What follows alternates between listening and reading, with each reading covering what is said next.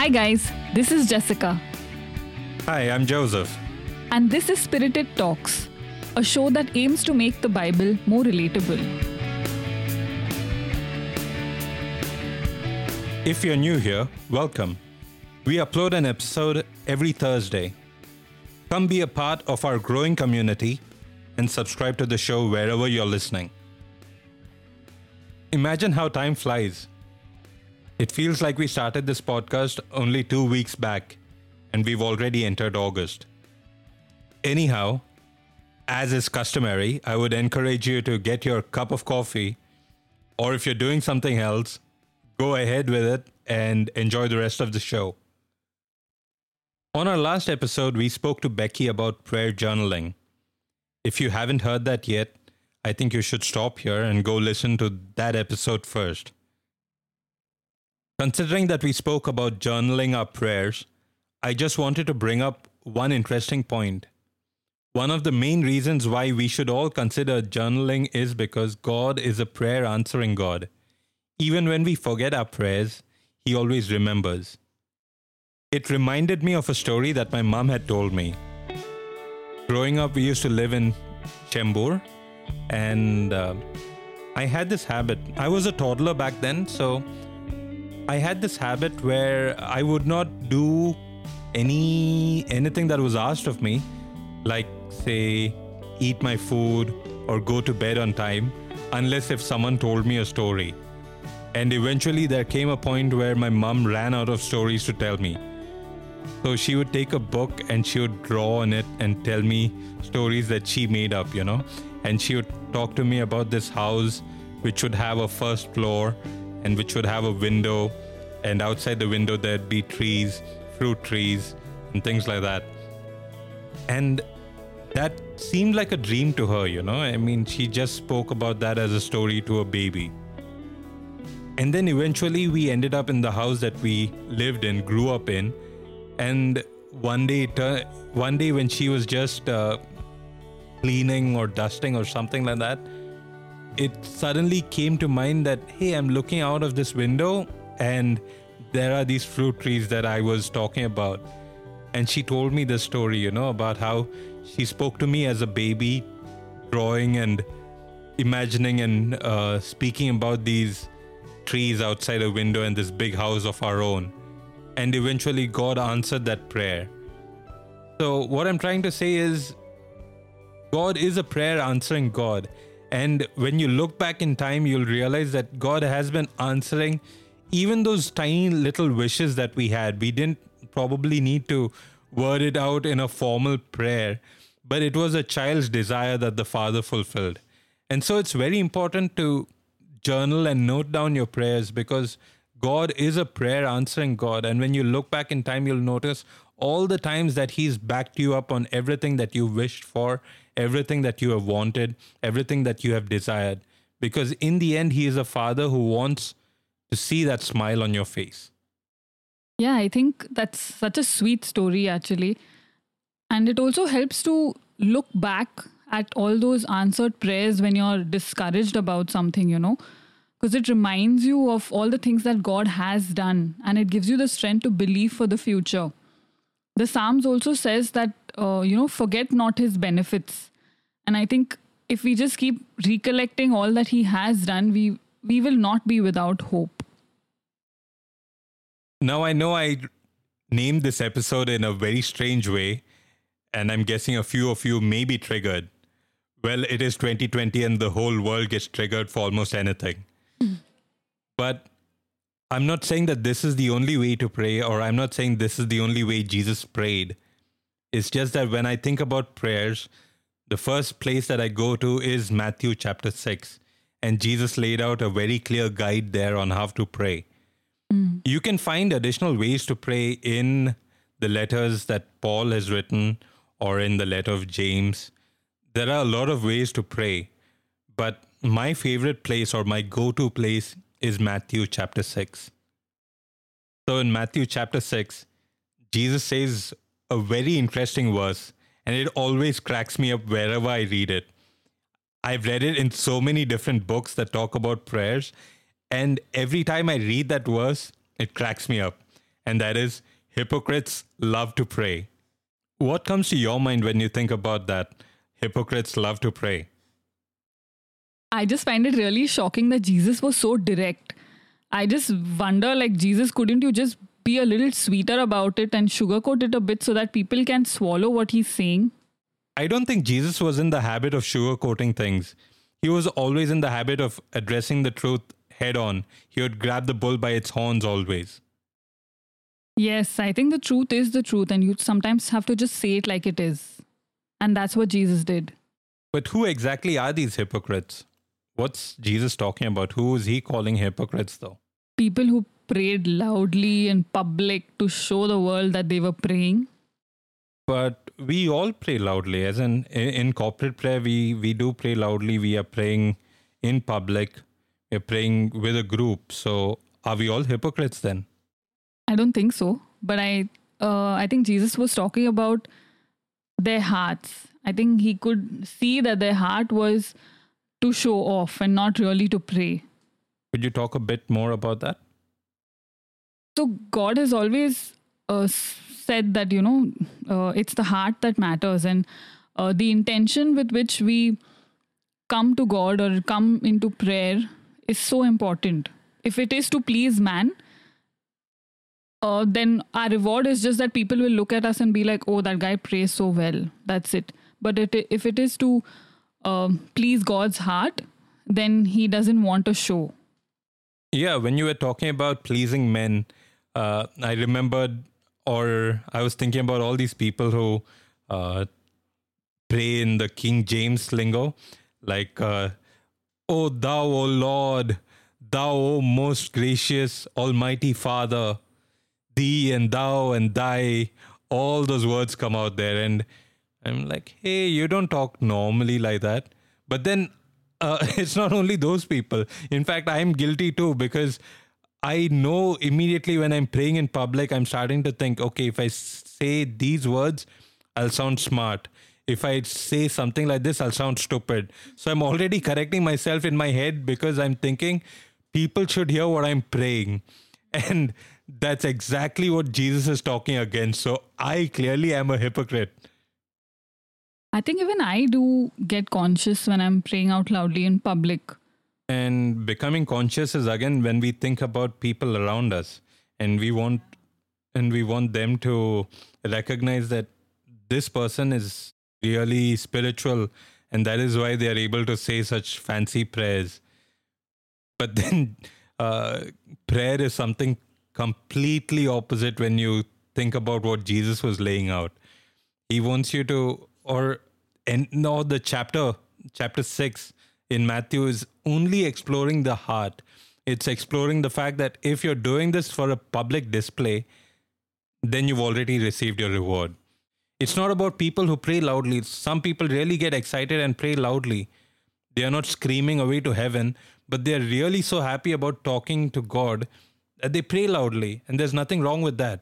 But if you're praying loudly to draw attention from people all around you, and you want them to hear about the fact that, look at me, I have such an amazing relationship with God that I can pray such fancy prayers, or I read my Bible so regularly that I know exactly the words that Paul prays, then you're just trying to please people and you're not trying to speak to God. You're not pouring your heart out to Him. So you've already received your reward here. And that's a really tough lesson when you meditate on Matthew chapter 6. It's something that is really hard to swallow because I think we'll all find our place there. I think we got to get to a point where no matter the forum or no matter the platform, a prayer is our expression of our relationship with God, and so no matter how high we are in the social ladder, prayer is finally a son's conversation approaching the Father in surrender and humility. Yeah, and I think exactly. That's what God's looking for. And the best part of chapter 6 is the fact that Jesus does not start with teaching people how to pray. He starts with first explaining how not to pray. And he's talking to them about these hypocrites. And he's setting an example of things not to do.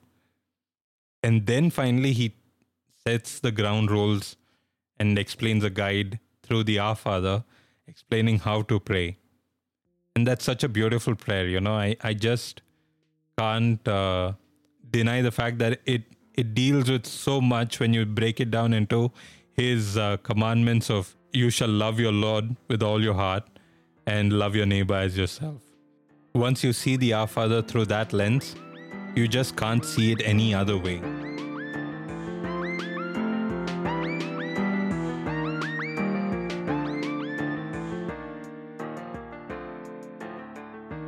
So what exactly are we saying is Jesus' guide to pray?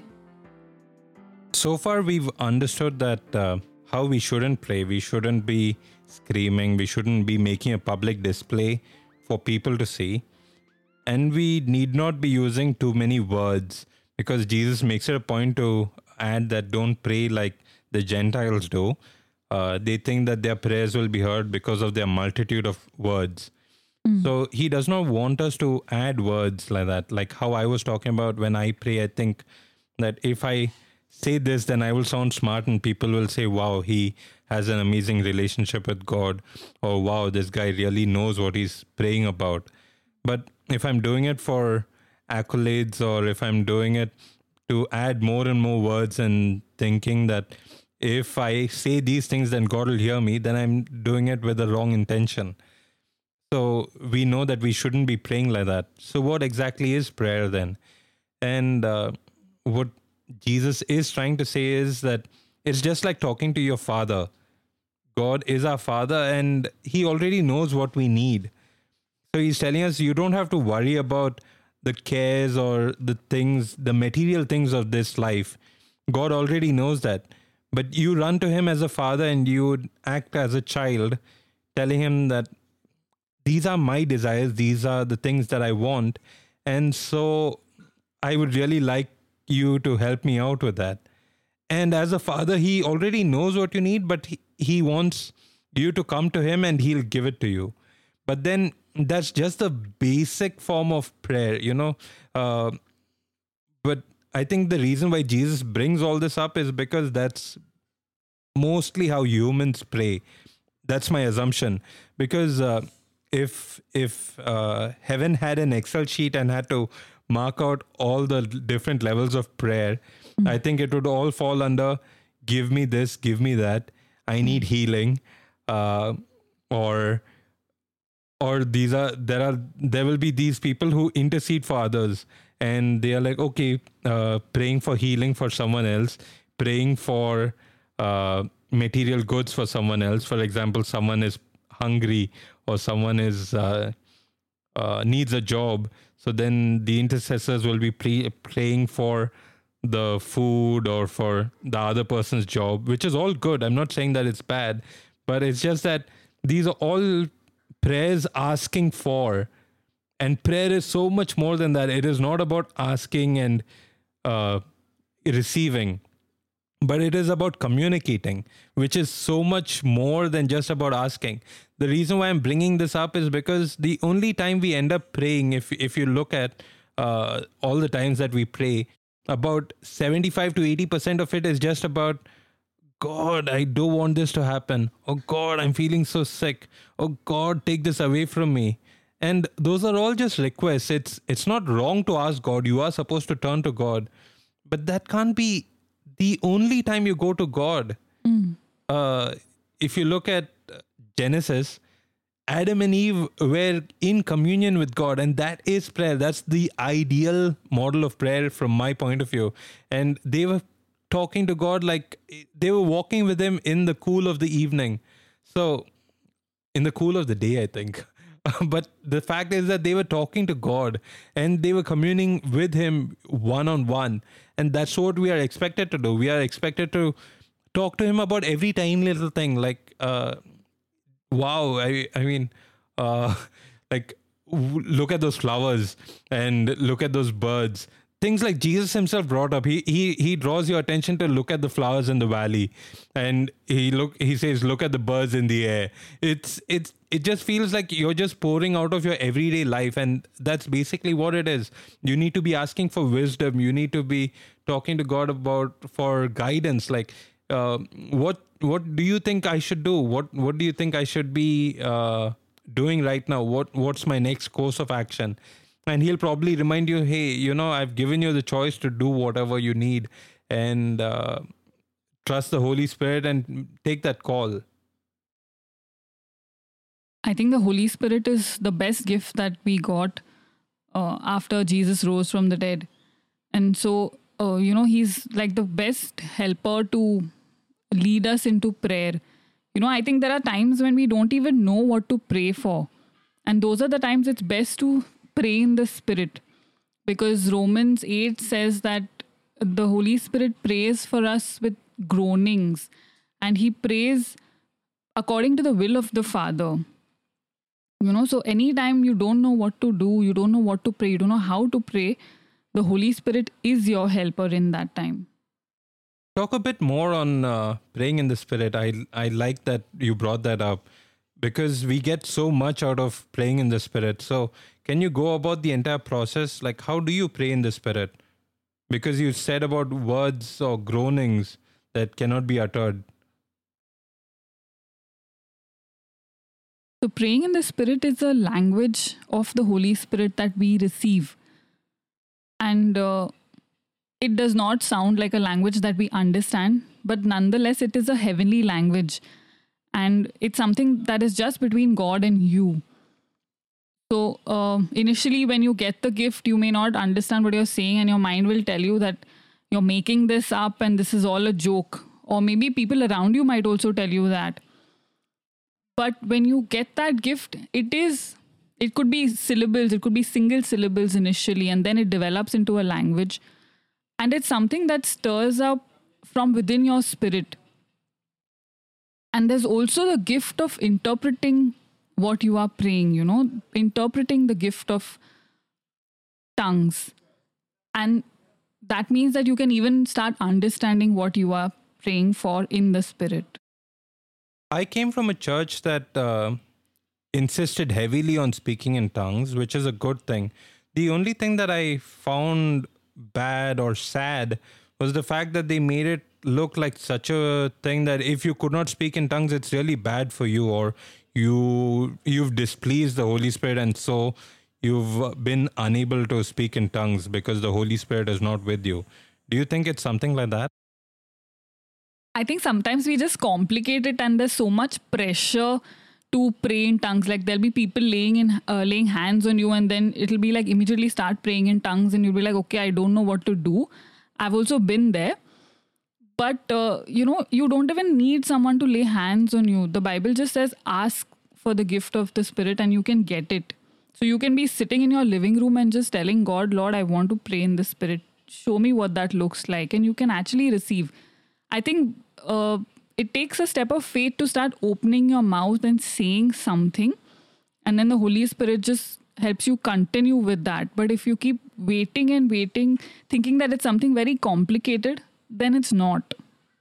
Yeah, I think that makes sense. I just want to also talk a little bit about teaching our children to pray. And I think it's so beautiful when children just come up to God and pray the simplest of prayers, like God, heal this person, or make this person well, or fever go. So prayer can be that simple.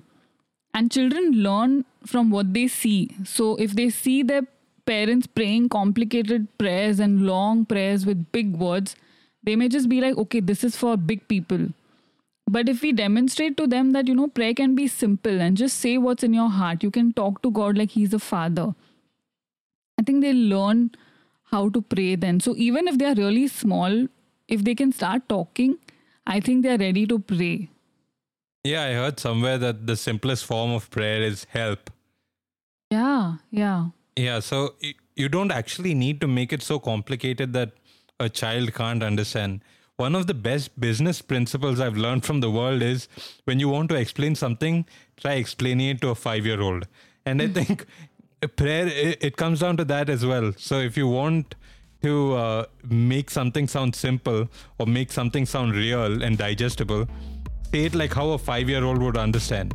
And a simple prayer is the most authentic or most real prayer I could think of.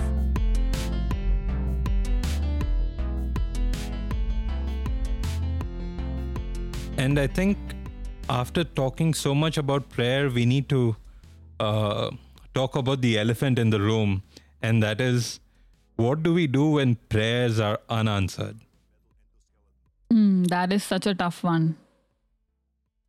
What is your go-to method of dealing with unanswered prayers?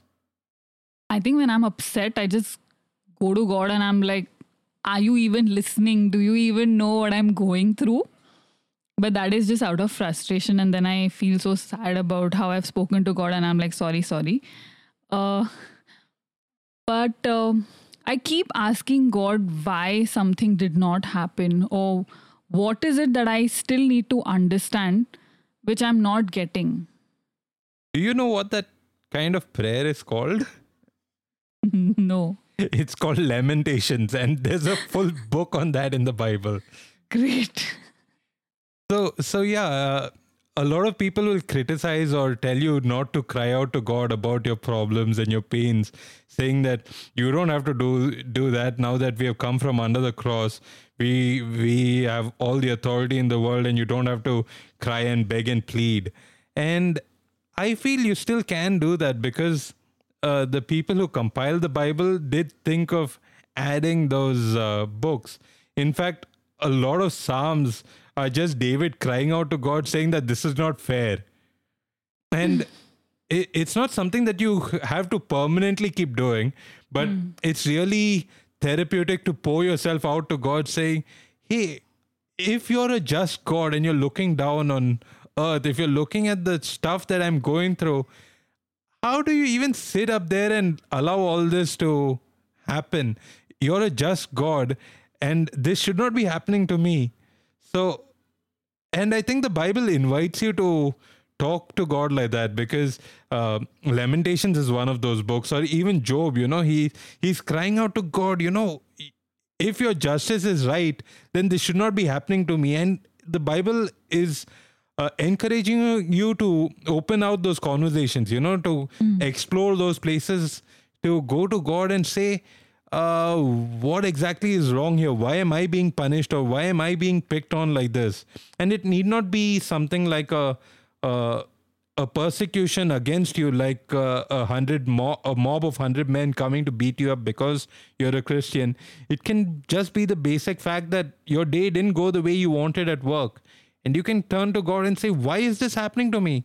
What's wrong here? I mean, I've done everything correctly. I said the prayers. I ended my prayer in Jesus' name, but it didn't work. So what's wrong? Why is it not working? Yeah, I totally think God is okay with us asking questions. I don't think he's going to get offended. We keep saying that he's our father. So then a father is definitely open to a child coming back home and asking him questions. But one thing that I don't want to do is, just because I haven't seen answers in a certain area, I don't want that to change what I already know about God. Yeah.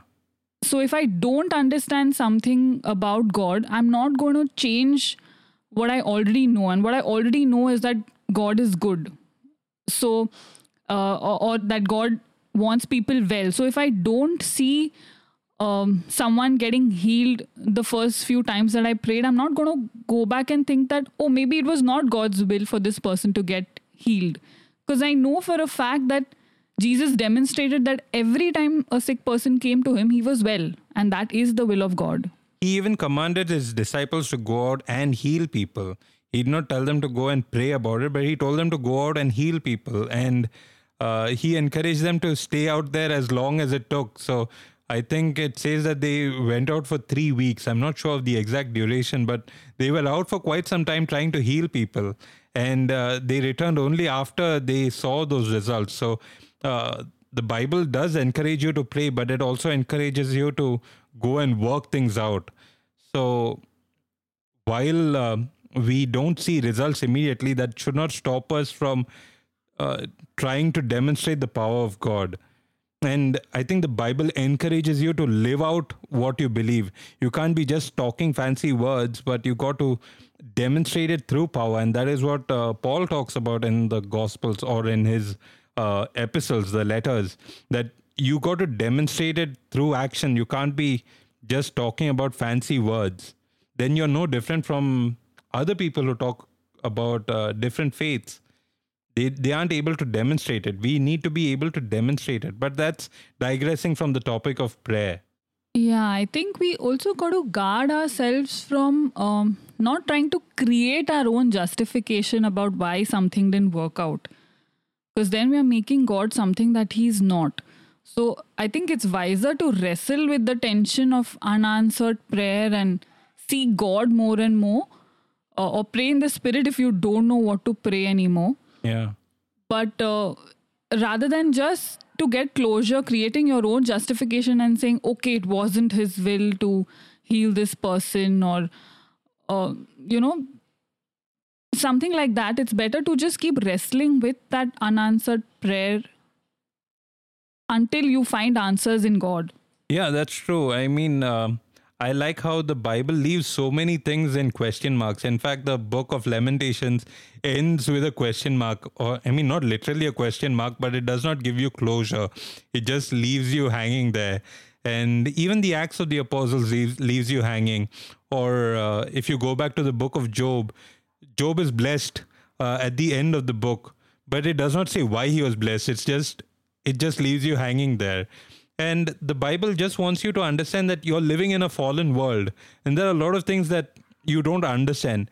And you should be okay to going to God with the fact that you don't understand it, rather than trying to rationalize it and explain it off in a way that's convenient for you. Yeah, I think even the people today who are great men of faith have had their own share of unanswered prayer and continue to have that share of unanswered prayer. But what we got to keep doing is keep on asking, keep on knocking, keep on seeking until we find answers, and never stopping because we didn't see something happen. Also, James brings up this topic in his letter. I think it's in chapter 4. He talks about the fact that, first of all, he says you don't have because you're not asking. And even when you ask, you're asking for everything from just to show off. I'm not saying the exact words, but he's saying your motives are not correct. You need to examine your motives. If your motives are just to make a big show of I have this, or you're asking just to show like, hey, look at me, I'm so prosperous, I've got all these things, then you can't expect your prayer to be answered like that, because your motives are not in the right place. And if you go back to Matthew chapter 6, Jesus is also talking about that, because he says that where your treasure is, there your heart will be. So he wants you to examine your heart every time. When you pray, you have to examine your heart to see why exactly are you asking for something. Is it something that you really need? And if it is something you really need, you can always believe that your Father will give it to you. But if it's something that you're just doing because for example, I want a Rolex watch and so I'm asking for a Rolex watch, you'll say, hey, you already have a Seiko, you don't need a Rolex. Just be satisfied. And I will not take away from God that He may even give me a Rolex at a later date, but that should not make me disappointed, or I should not get disappointed if I don't end up with a Rolex watch. That'll be just like a truant child saying, I need my candy right now, and probably I've got bad teeth and I don't need candy. So He knows what's right for me and He knows the right time. And we are invited to just enter into that space and wrestle with God, with the fact that that prayer didn't get answered the way I wanted, or that prayer didn't get answered at all. And God will probably reveal things to us. And if He doesn't reveal things to us, we should not misinterpret or just make convenient answers for it. And I think the Bible is so full of lessons to learn, and it's all about revealing who God is. So God is a revealer, and I don't think He's someone who wants to hide things from us. In fact, it says that hidden, secrets are hidden for kings to discover. His children have to discover those truths. So we got to just press on and discover those amazing things that God has hidden for us, not from us. And now it's time for Spirited Reflections. My takeaway is going to be to pray in the Spirit when I don't know what to do, because I already do that. And there are quite a few times when I don't know what to pray. And also to not let what I don't know about God to change what I do know about God. And what I do know about God is that He's good. I think for me, it'll be the fact that when I was trying to think about just that verse, hypocrites love to pray, and I was camping out there, I eventually ended up with a mirror and looking into the mirror, seeing that even I've been acting like a hypocrite when I start thinking about what people will think when I pray a certain way. And so I'm trying to please people and not pleasing God. That was quite a shock to me. But that's still a verse that still cracks me up, hypocrites love to pray. That's not something that you would think about. I mean, when I think of a hypocrite, I'm not thinking of someone who's prayerful. But Jesus brought an interesting point saying that hypocrites love to pray. And another thing was the fact that we should not be making convenient answers for prayers that don't get answered the way we wanted, or prayers that don't get answered at all. We just need to turn to God and ask Him the questions of why this didn't go the way we wanted it, and what is His purpose in all of this. Did you refer to any book when you were preparing for the show? Was there any resources that you went to?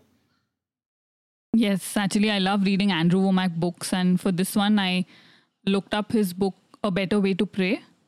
Okay. Yeah, and that has insightful lessons on how to actually pray. You think people will benefit from reading that? Yes, I think he makes things really simple and doable. Okay, cool. So I think since we've reached the end of this episode, you can probably try and see if you could get that book and see if that helps you out. With that, we've reached the end of our episode. If you liked anything that you heard on this show, please share it with your friends and family. You could share it on Facebook or wherever you like to share it, even WhatsApp for that matter. These shows are available on Spotify, Apple Podcast, Google, Stitcher. You could also listen to it on Alexa. So wherever you feel comfortable, you could subscribe and share it with your friends, recommend it to your friends, and leave a review on Apple Podcasts because that helps us to get the show going. Since we've entered the month of August, it's time for the Indian Independence Day. So our theme for the next series is going to be freedom. Yeah, I forgot to mention that this is the last episode that we are doing for prayer for now. And going into the month of August, since like Jessica said, we've entered the Freedom Month, we are going to be talking or exploring about the subject of freedom and what that means to us as Christians. We'll explore everything from slavery to sin to even human trafficking if possible. So we would really love it if you would be a part of this show and continue listening to us through the month of August. Thank you very much for your time. Talk to you soon. Bye. Bye.